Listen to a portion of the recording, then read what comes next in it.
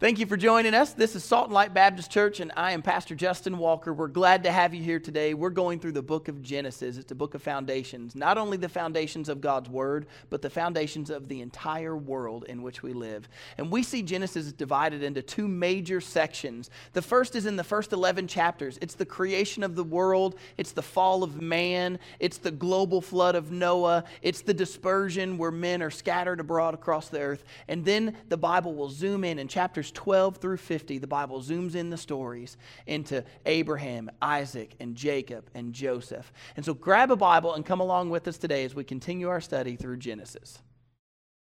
So if y'all wondered, the blood blister went when I was playing, so that was I just turned it around for you. I'm telling you, blood, sweat, and tears.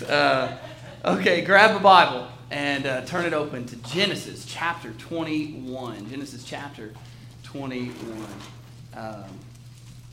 And just, I can't speak too much on it because I'll just lose it. But for those of you who are sending cards and messages and whatever, we appreciate it very much. Thank you. And if you get a chance, maybe say hi to Sarah this morning. I'm sure she's watching from home. So if you get a chance, you can text her. Okay, so, all right, that's it. Genesis chapter 21. See what I got to just shut it off or I'll lose it. So Genesis 21 is where we're going to be. My mom used to tell me, she'd always tell stories. Maybe that's where I got it from. And she told me this story that just kind of stuck in my head. I don't know why. You ever had that, like you don't really know why a particular story stuck in your head, but that's the one that stuck. And this is one of those stories that just really stuck in my head from my mom. She was a little girl, and she was in Georgia. That's where part of the time she grew up in Georgia. And she was playing with a neighbor girl down the street, and they were playing in the shade of a tree one day, and they're just running around playing, and all of a sudden, this girl's dad steps out the door, and he says, "Girls, lay down on the ground." And she looks over at her friend, and her friend laid down on her belly, and so my mom just followed suit, and she laid down with this little girl. And this dad said, "Girls, crawl towards me right now. Start crawling." Well, the girl started giggling. He said, No, not a joke. Crawl towards me as fast as you can.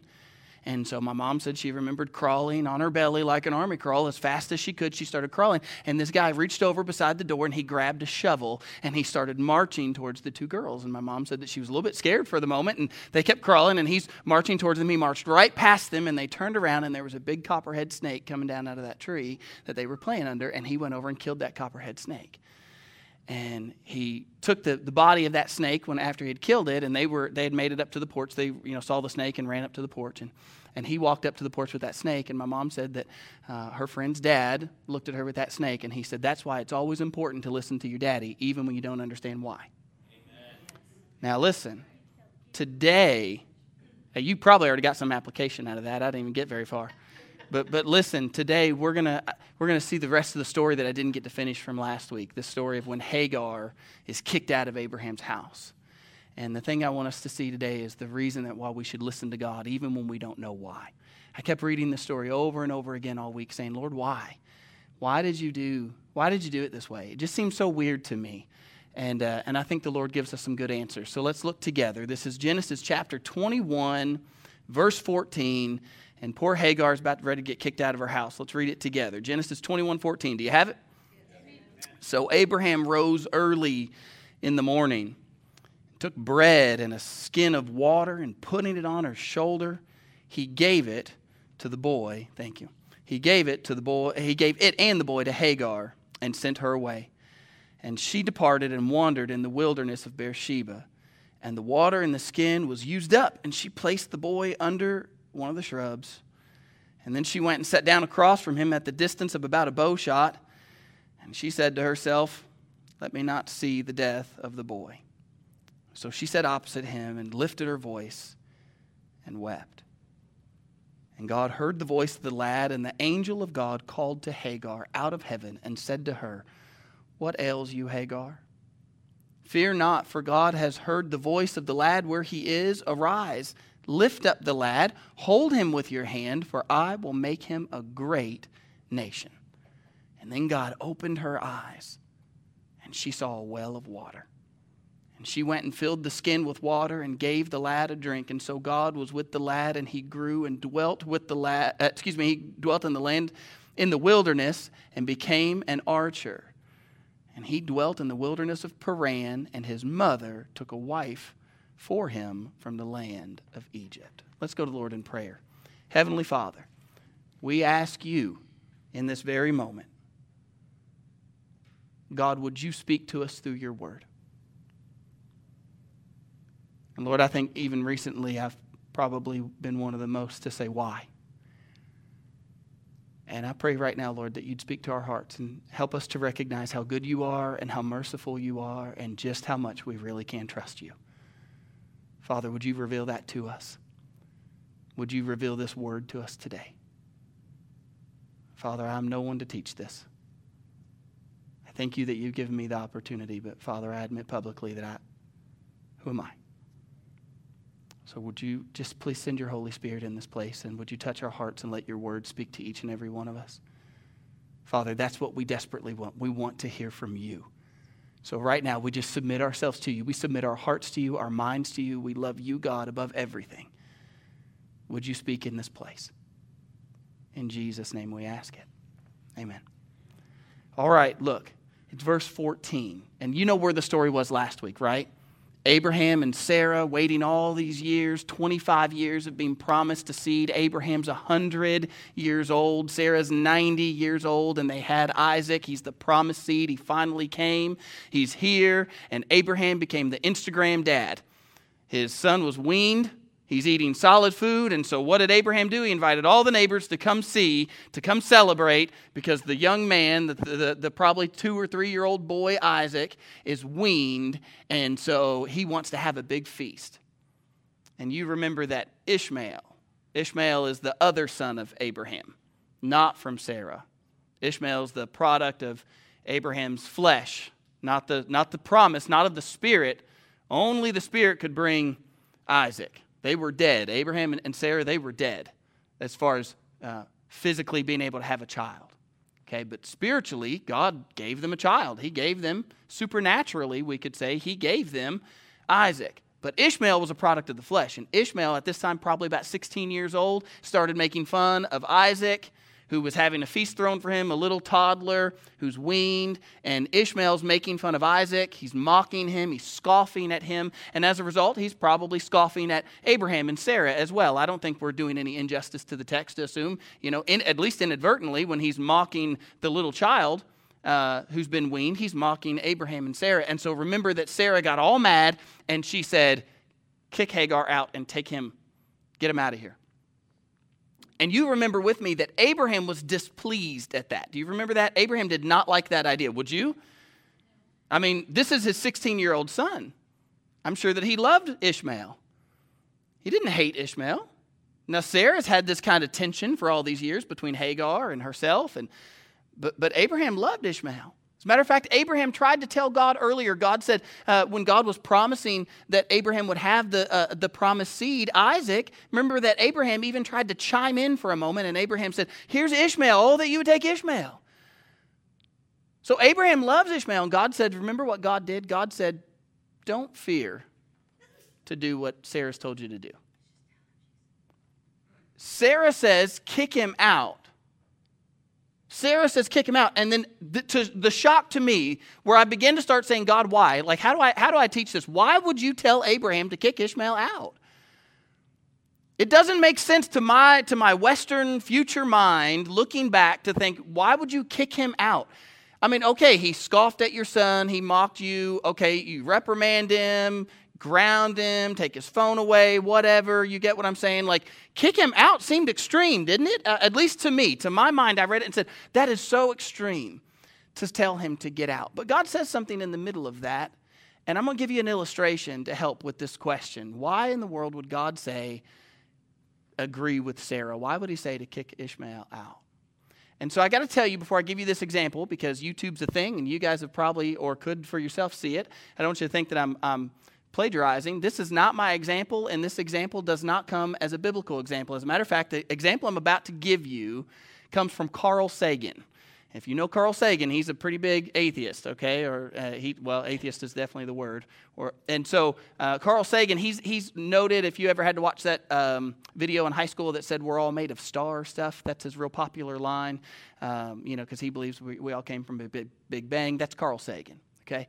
And Carl Sagan was a bit of a physicist, and he believed in the fourth dimension. And so his example to explain the fourth dimension is what I'm about to give you. Okay? And I promise I'm not trailing off. It'll come together. Well, I hope. Okay? So Carl Sagan, he used this example to explain the fourth dimension. And he said that here's what we'll have to imagine. We're going to imagine, can you guys do a little pretending with me? Sure you can. We're going to pretend that we've got, let's see if I can, I'm going to have to go to the other side. Can I do this? Here we go. I'm going to step off the stage. I'm right-handed. So, okay, we're going to pretend for a moment that this guy is a real guy. This is two-dimensional man. Okay? Two-dimensional man. He lives in two-dimensional world. He really lives. He's a real actual person. Can you put that in your head? He's a real guy. And two-dimensional man, because he's in two-dimensional world, he can go this way, he can look that way, he can look this way, he can look up, he can look down. But two-dimensional man can't look out. You with me for just a moment? I promise, we'll get somewhere. Two-dimensional man, he can go forward, backward, up, and down, but he can't look out and see you. Now you're three-dimensional. So you can look in and see, because three-dimensional has two-dimensional included in it. So you can see two-dimensional man, but two-dimensional man can't see you. Does that kind of make sense for a moment? Because he can't look this way. He can only go these ways. So here's two-dimensional man. And when two-dimensional man comes up to something in his way, let's go even a little taller. When he comes up to a mountain in his way, what does two-dimensional man, what can he see? What can he see right now?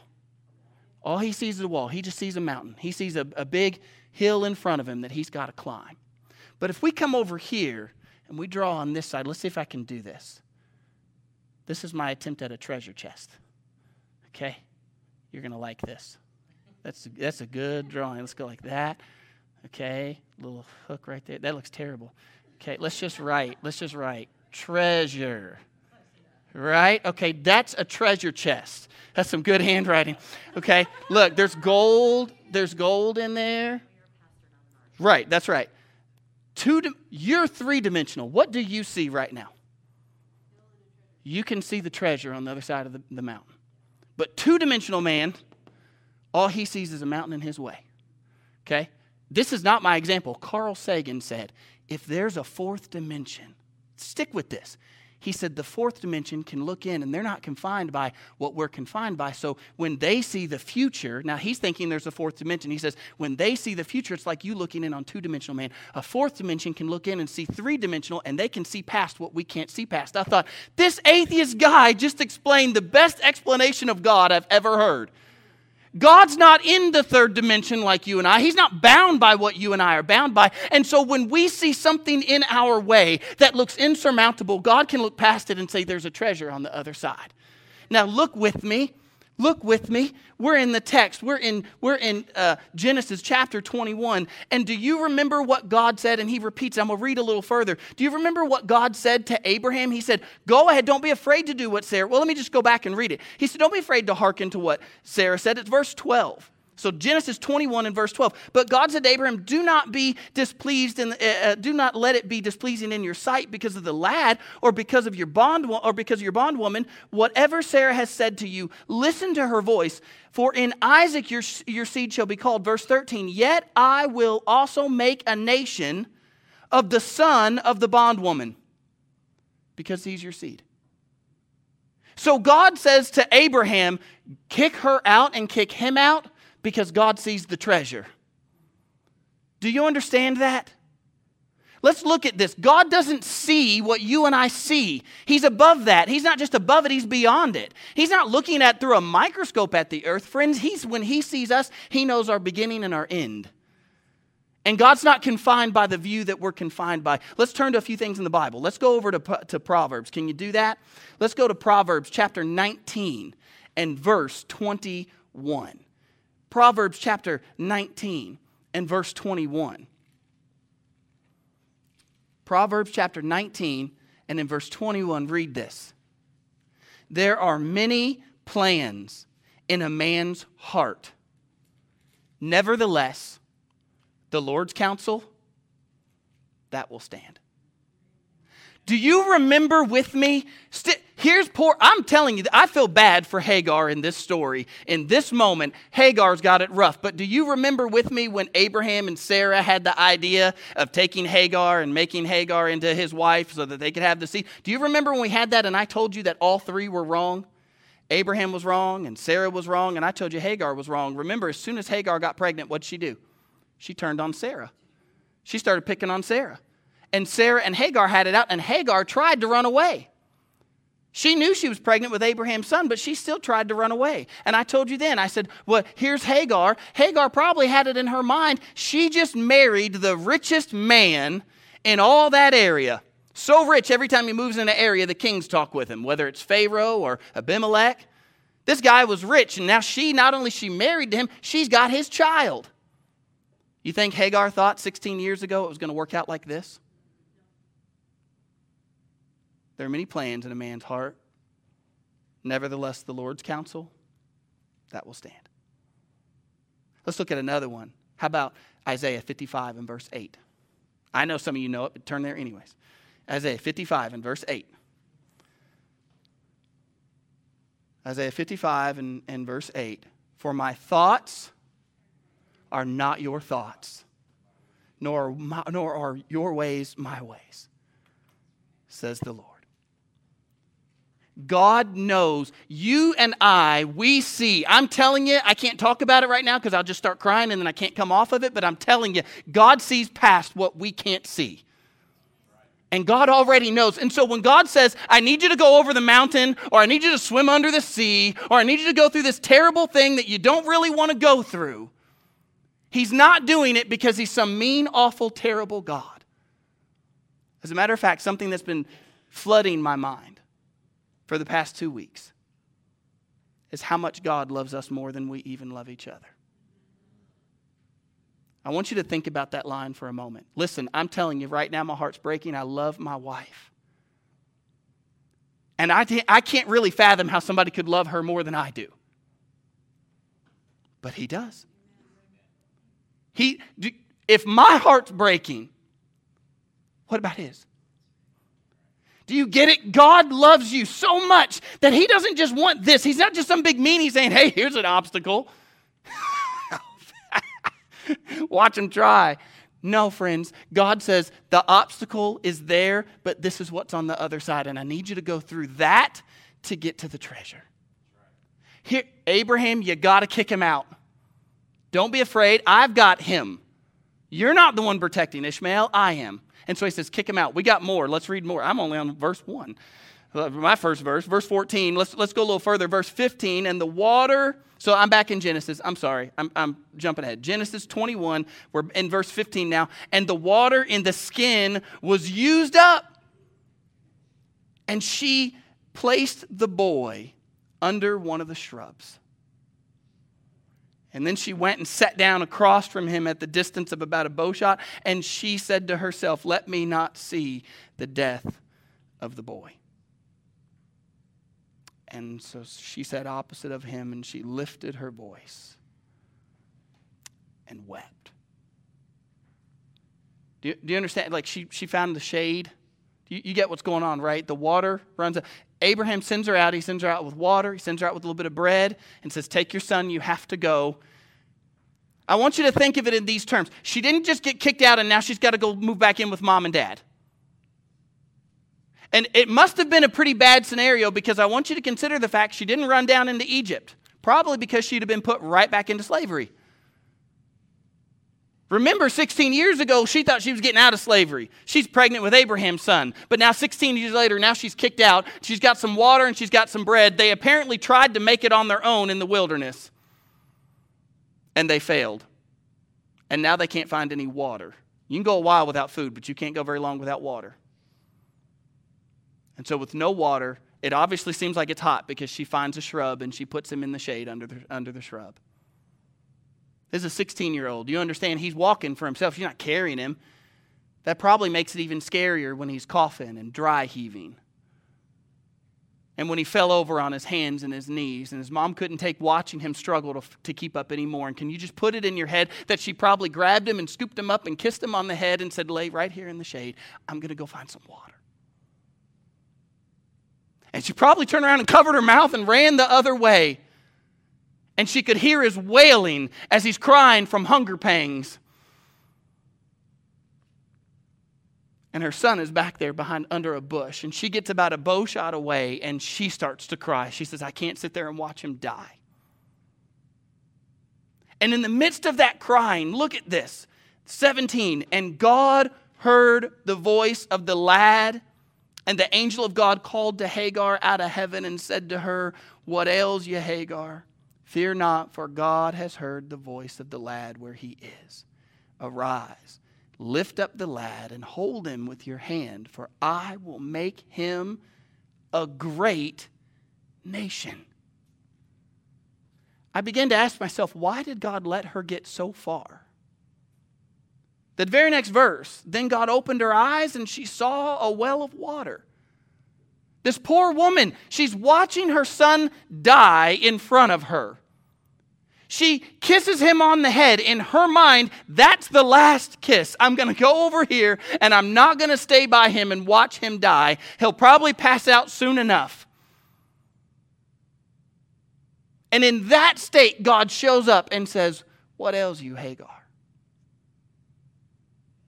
Do you understand with me what I'm trying to get at? Why would God let her get that far? I want to tell you another story. 16 years ago, we opened a business. When we opened our business, we did what everybody does when you open a business.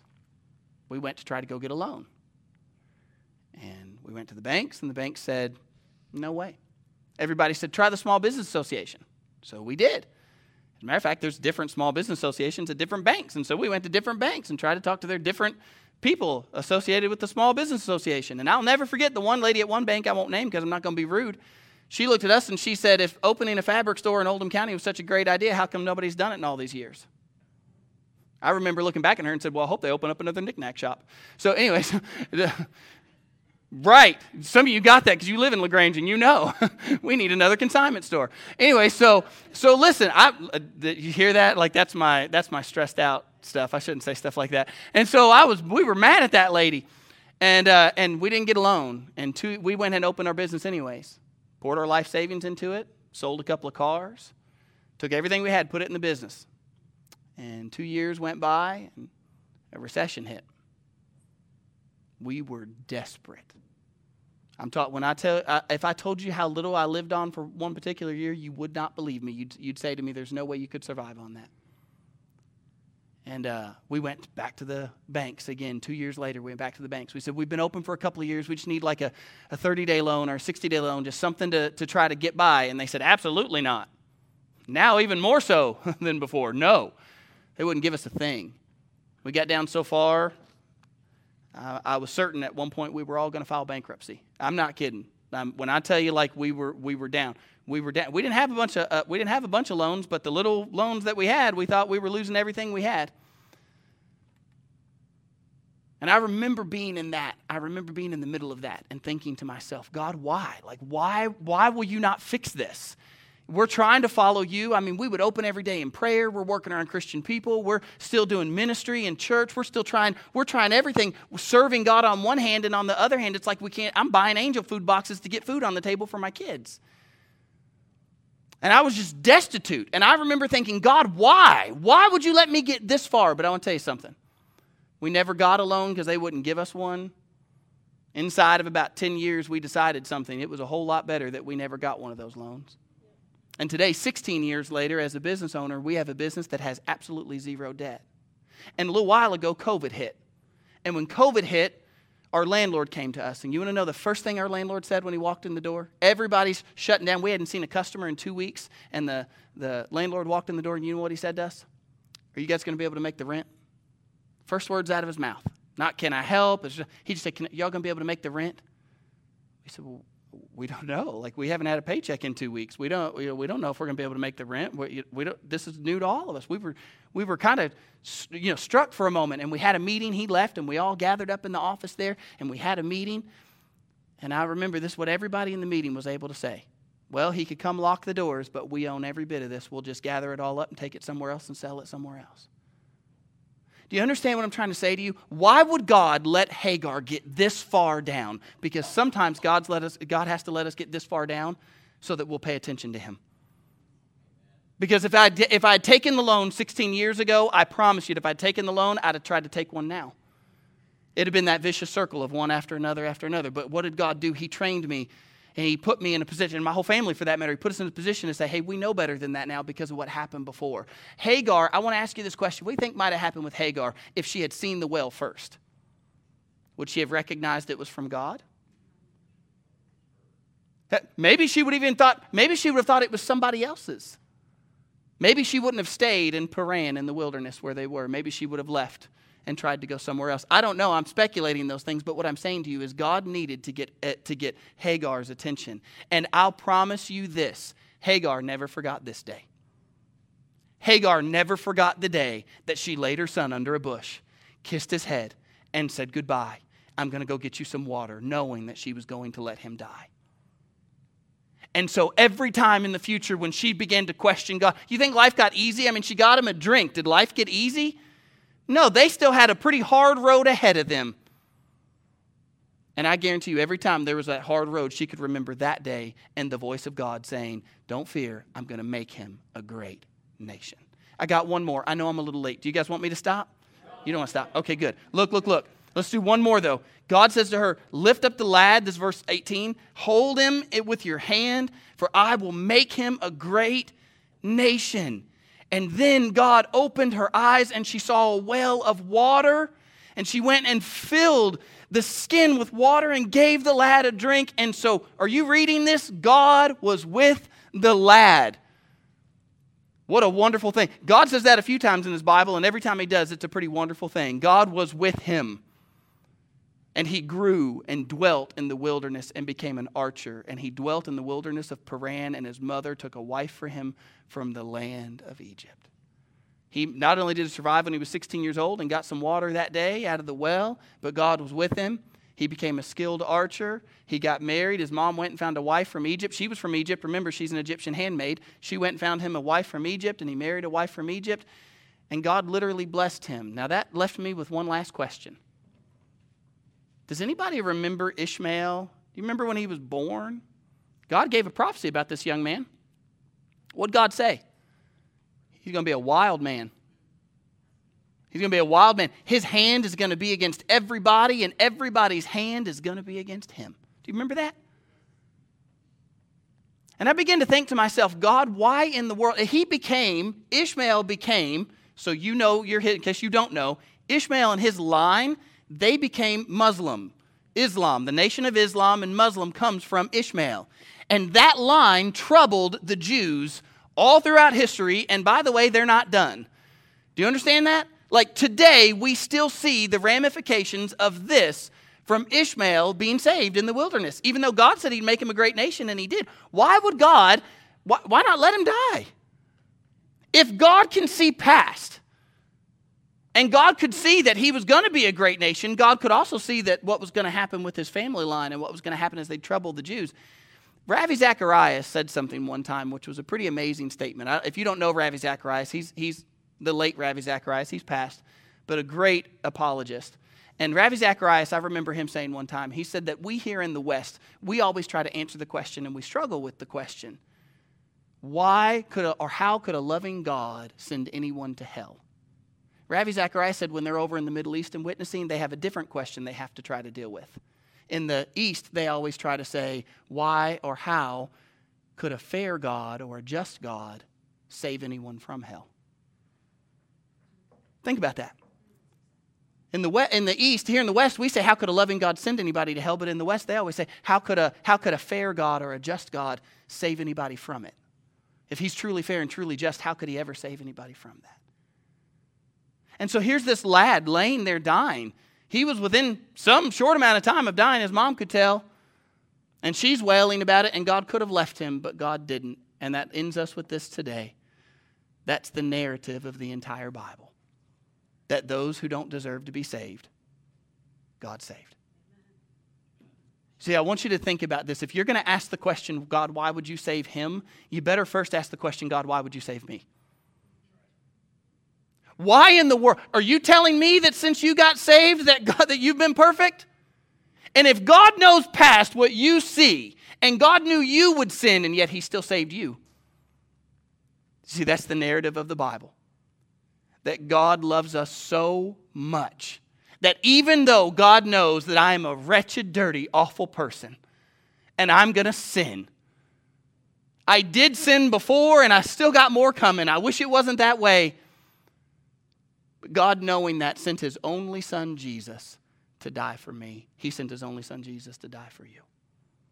That is how great of a love God has for you. He sent his son, Jesus, to die for you, even while you were still a sinner. And Jesus died on a cross, but he didn't stay there. 3 days later, he came out of the grave. I want you to think about this. By his own power, by his own might, Christ got out of the grave. Walked out.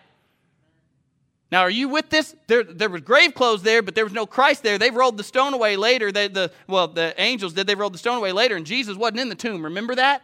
Now, I want you to think about this. Jesus took his body, gave it for you on the cross, then he rose from the dead and said, you can come live with me in a resurrected life. You can come live with me in this life. I'm resurrected, and if I'm resurrected, you can be there with me.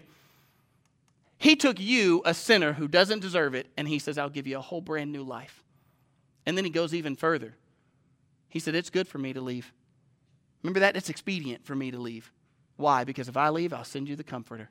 He took it even further. Not only did he save you from your sin, he offered you a new life, and then he offered you his own Spirit. And he said he would let his Spirit fill you from the inside, and his Spirit would dwell with you. I remember one time I had an uncle. He tried to tell me, he said, the Bible never said that. He said, the Bible never says that all believers, because he wanted to pray, he's a Pentecostal, and he wanted to pray for me to receive the Spirit. I said, you can't do that. You can't pray for me to receive the Spirit. I received the Spirit when I accepted Jesus in my heart. He said, oh, no, you can have Jesus and not have the Spirit. I took him right out of Romans, and I said, no, you can't. Paul taught us that he who doesn't have the Spirit is none of his. When you get saved, Jesus sends his Holy Spirit to dwell inside of you. And that's what he promised. That's what the prophets were promising. Remember that? The prophets were saying, I'll give you my Spirit, a new Spirit. He died for you, he rose for you, and then he gives you his Spirit. And you don't deserve that. No, Ishmael didn't deserve to be saved. He had mocked the promised son. He had mocked Abraham, Father Abraham. He mocked a 100-year-old man. Even if the man was wrong, let him have his feast. Why are you going to mock him? He was wrong. And yet God sent his angel, his son, the angel of the Lord, spoke from heaven and said, lift him up, take him with your hand. And she opened her eyes, and God saved her. Friends, my prayer for you right now as we close is that God would open your eyes and that you would see that Jesus is the Savior, and he wants to save you. It doesn't matter what you've done. And honestly speaking, he's not even really looking at what you're going to do. He's looking at you, and he loves you, and he wants to save you, and that's why he sent his son. If you'll put your faith in him, he'll save you right now. Let's do it. Let's stand up on our feet and go to the Lord in prayer. Heavenly Father, we want to say thank you, God, so much that you have sent your son to die for us who don't deserve it. God, thank you that you have offered us peace. Not peace on this earth. Your son said that he didn't come to bring peace on the earth, but the sword. Father, thank you that you've offered us peace with you. Thank you that you have reconciled us to yourself when we were laying under a bush dying, and some of us didn't even know it. May your name be glorified because you are good. And Father, you see what is ahead, and you have good plans for us. And we can trust you as a good Father. How awful would this whole scenario be if you were not good? But God, you are. So we take a moment and just say thank you. We praise your name for who you are. You are merciful. And you're not just, because if you were just, we would be all headed for hell. But Father, you have given us by your grace your son Jesus. Thank you for pouring your own justice out on your son. We praise you for who you are. And we take a moment right now, Lord, and I just want to ask you personally, if there's somebody listening, if there's somebody watching, if there's somebody here right now in this room and they've never accepted you, Father, would you please work on them right now? Would you open up their heart? Would you soften their heart to your call? That they would hear that you want to save them. Father, would you reveal to them how much you love them? I don't think my words could ever do it, but certainly, Lord, you can. Penetrate our hearts. That's what your word does. It's a double-edged sword, and it'll divide bone and marrow and soul and spirit. Father, would you send your word right now and just divide us from those things that are keeping us from you? And we pray that you'd be with this time, this altar call. Lord, do with it whatever you want. You're King. We trust you. We love you. In Jesus' name, amen. Hey, you made it all the way through the sermon. Thanks so much for sticking with us. Don't forget you can find all of our sermons at saltandlightbaptist.com/media. You can join us live on Sunday morning on Facebook or at saltandlightbaptist.com/live. We'll see you next week.